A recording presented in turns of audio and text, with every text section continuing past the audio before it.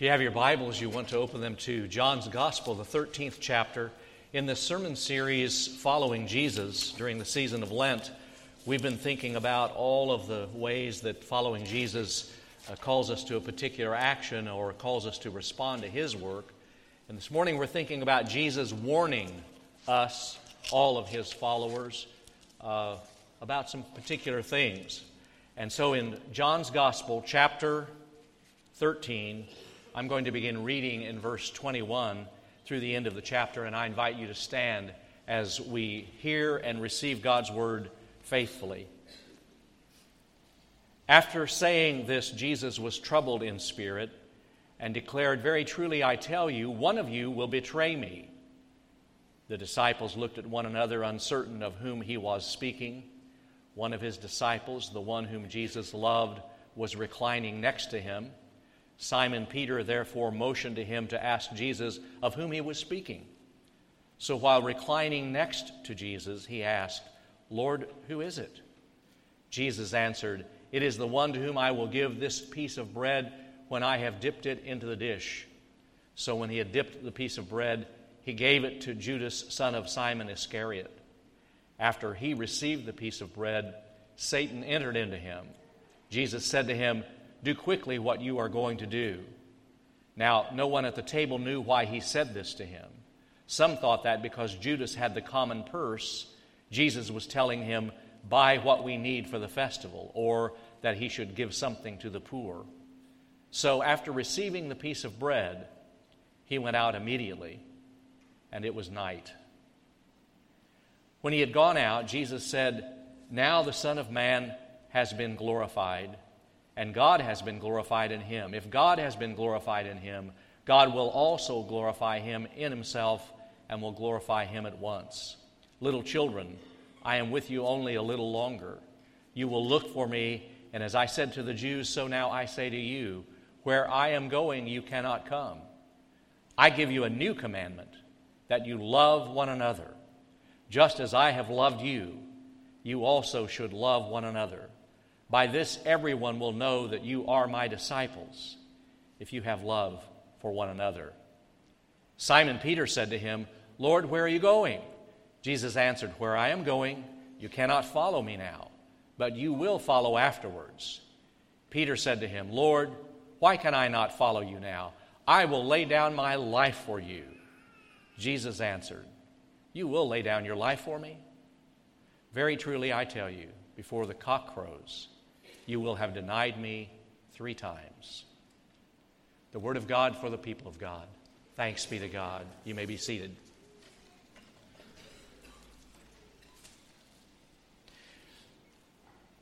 In a recent episode of a popular TV series entitled The Good Doctor, 3 physicians are talking about the relationship of faith and healing, faith and medicine, faith and science. And they're talking about that because the episode has to do with a pastor who's in the hospital, and he has a very, very serious illness. And he's choosing one course of action against the judgments of many of the doctors. And in the midst of this conversation, one of the young physicians says, "Well, you should know that several years ago I gave up on God." And she began to talk about how she'd lost her faith and lost her way. Later in the episode, those same three doctors are operating on a patient. They're standing over the patient, and out of the clear blue, one of the other doctors asks this young physician, "What's it like to lose your faith?" And she says, after just a moment's pause, it's like losing a really, really good friend. And then there follows something that doesn't happen very much on television. Silence. No dialogue, no music, just a pregnant moment where all these doctors are just standing looking at each other. And after a pause, they sort of blink and they go back to operating. What's it like to lose your faith? It's like losing a really, really good friend. We haven't talked much in church life about what happens when we lose our way spiritually. We don't like to talk about it. It makes us uncomfortable. So we always talk about the beginning of our faith, conversion to Christ, and about how we're going to go home to glory someday, and we don't like to talk about following Jesus in the messy time in between when we lose our faith or when someone loses their way. But in this passage of Scripture, Jesus warns Judas. He warns Simon Peter. And because the others are listening in, he warns the other 10 disciples. And by extension, because we're reading it and talking about it today, he has warned every follower of his from that point forward. He warns us about some things. And it seems like Lent is as good a time as any to talk about some very uncomfortable things about what happens when we lose our way spiritually. First, there's Judas. Now, a lot of theories have been put forward about why Judas turned on Jesus and gave him up to the authorities. Books have been written, PhD dissertations have been written, lots of Sunday school classes have been argued, and we don't have definitive reasons. It probably has something to do with greed. He got money for it, a sizable sum. Also, there were probably political and theological reasons. He thought Jesus was too soft. He wanted Jesus to be a political and military Messiah. And either he betrayed Jesus to force Jesus' hand. In other words, he really believed in Jesus, but he betrayed him in order to force his hand to come out and be strong politically and militarily. Or he had given up on Jesus and said there's a better way, a more direct way of political action and military action. But the warning is here, and it's in front of us.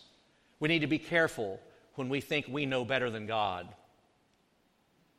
We don't want to go the way of suffering and the way of servanthood and love, so we think that violence is the answer, or we think bullying is the answer, or we think always having our own way is more important than being patient and waiting on God. There's a lot of warnings there. But it's also a couple of curious insights. Why did Jesus give the warning to Judas in front of all the others, in front of the other 11? Do you ever stop and think about the fact that Jesus could have taken Judas to the side by himself, privately addressed him and challenged him, and nobody would have known? Why did he do it in front of the others? Well, the answer seems pretty obvious. Because he wanted all the rest of them to be warned too, lest they had any thoughts about betrayal and giving up. Just like you and I ask the questions that the disciples ask at the Lord's Supper table. Lord, is it I? Have I failed you? Am I betraying you? There's another interesting insight. Jesus offers Judas a piece of bread dipped in what we would call gravy or sauce. And I believe in that moment, Jesus was giving Judas one more chance. Judas had free will. Now, I know there's some passages in John that make it look like it was predestined that Judas would betray Jesus, but I believe those are written in retrospect after the fact. I believe every step of the way, Judas had free will. He could choose to go the Jesus way or to go the way of rebellion and sin and rejection and betrayal. And at that handing Judas the bread, there was that final moment where Jesus said, please, Judas, won't you? Can you imagine Jesus penetrating Judas's eyes with his own eyes and looking into his soul saying, Judas, won't you just please follow me? And by his facial expression, by Judas's facial expression, Jesus could tell that Judas's mind was made up. He had free will. He chose. He got up and he walked out. And then John, the master of metaphor, we've talked about it every Sunday, the love of double meaning. Judas leaves and John adds this note, and it was night. Boy, was it ever night. Was it ever dark. If I were a movie director, here's how I'd shoot that scene. Judas gets up from the table. He walks slowly away. And the camera just stays on him until the darkness, the nighttime, just sort of absorbs him. and he disappears. It was night. Next, there's Simon Peter. Proof positive, Simon Peter, proof positive that talking is not enough, that good intentions are not enough when it comes to following Jesus. Because Simon Peter certainly could talk and he had good intentions. Proof positive, that's not the same as obedience. Simon Peter is full of self-confidence. There's a little smugness in him, no doubt, that says, I don't know who you're talking about who's going to betray you, but I'm going to follow you every step of the way. I'm never going to betray you. Just like we all get smug when we see someone else stumble and fall. We say, well, I'm just so thankful that didn't happen to me. I know better. He was so filled with self-confidence. Interesting to me that there is this Bible verse in 1 Corinthians that we quote often about temptation. No temptation has overtaken you, but such is common to everyone. God is faithful and will not allow you to be tested beyond your strength, but will with the testing provide a way of escape. We love that promise, don't we? But we forget that the verse before it says, let everyone who thinks he stands take heed lest he fall. Let everyone who smugly says, I'm standing, take heed lest you fall. 1 Corinthians 10, 12, and 13. You need both verses. The cock crow, as it was called in Jesus' day, was the third watch of the night, between midnight and 3. And Jesus said, Simon Peter, you talk a big talk. But before the night is over, your promise will be broken. Peter, your promise won't last the night. That's tough to hear, isn't it? Aren't you glad that our salvation doesn't depend on what we do for God, but what God does for us? Aren't you glad we're not saved by the strength of our promises, but rather on the strength of God's promises to us? Because we're all just like Simon Peter. Boy, on Sunday morning, I can talk a big talk. I want to show you this great quote by Henry Nouwen in one of his books. He says, there is a twilight zone in our own hearts that we ourselves cannot see. Our gifts, weaknesses, ambitions, and aspirations, our motives and drives. Large parts of ourselves remain in the shadow of consciousness. Other people, especially those who love us, can often see our twilight zones better than we can. Isn't that profound? We all have this twilight zone, this area of our own lives about our motives and about our desires that we're really sort of blind to, but people who love us can see that. And Jesus, who loved Judas and loved Simon Peter, could see that twilight zone. And he knew what they were struggling with. And he wanted to help them, because there is in between the story of Judas and Peter that marvelous passage about how much Jesus loved the disciples. And he says, this is my new commandment, that you love each other the way I love you. He loves them even in betrayal and denial. This is my new commandment. By the way, that's where we get the word Maundy for Maundy Thursday. In Latin, commandment is maudate, and it translated into Maundy Thursday, the Thursday of Holy Week, when we celebrate communion. And Jesus said, I give you this new commandment. So see, don't ever quote that passage out of context, because Jesus is giving us that commandment in the midst of his own betrayal and the denial of him. You know, we think sometimes that loving others means that we don't get impatient if somebody cuts us off in traffic, or we don't get upset if somebody doesn't return a pencil that they borrowed from us at school. That's all well and good, but forgiveness and love go much deeper. They're about what you do when somebody betrays you and somebody denies you and somebody breaks your heart. Jesus keeps on loving. All of Jesus' warnings are warnings full of love.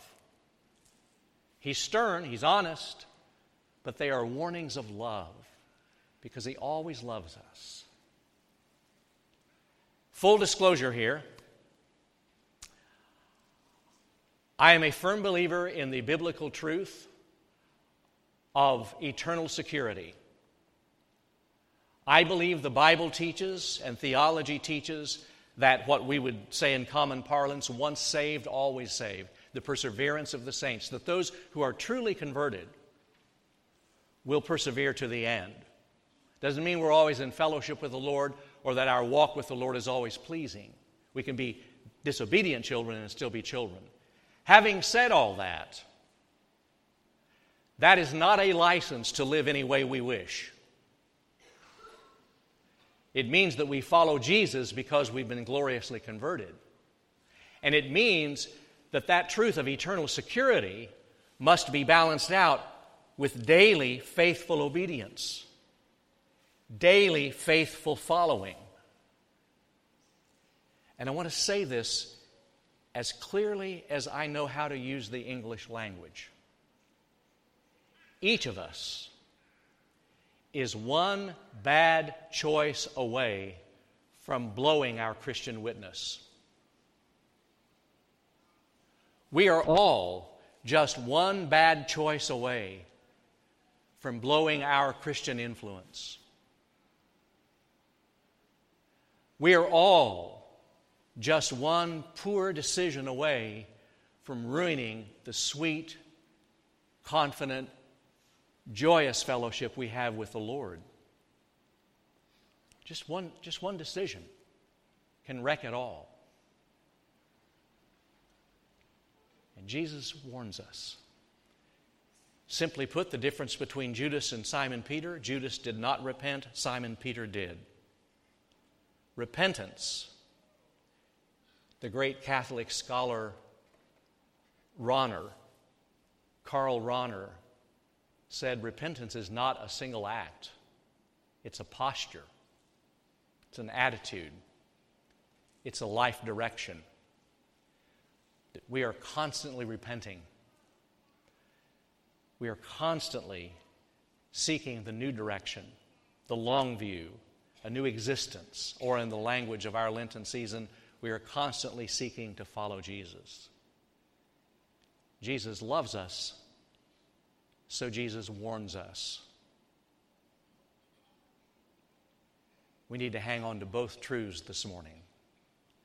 He loves us, and so he warns us.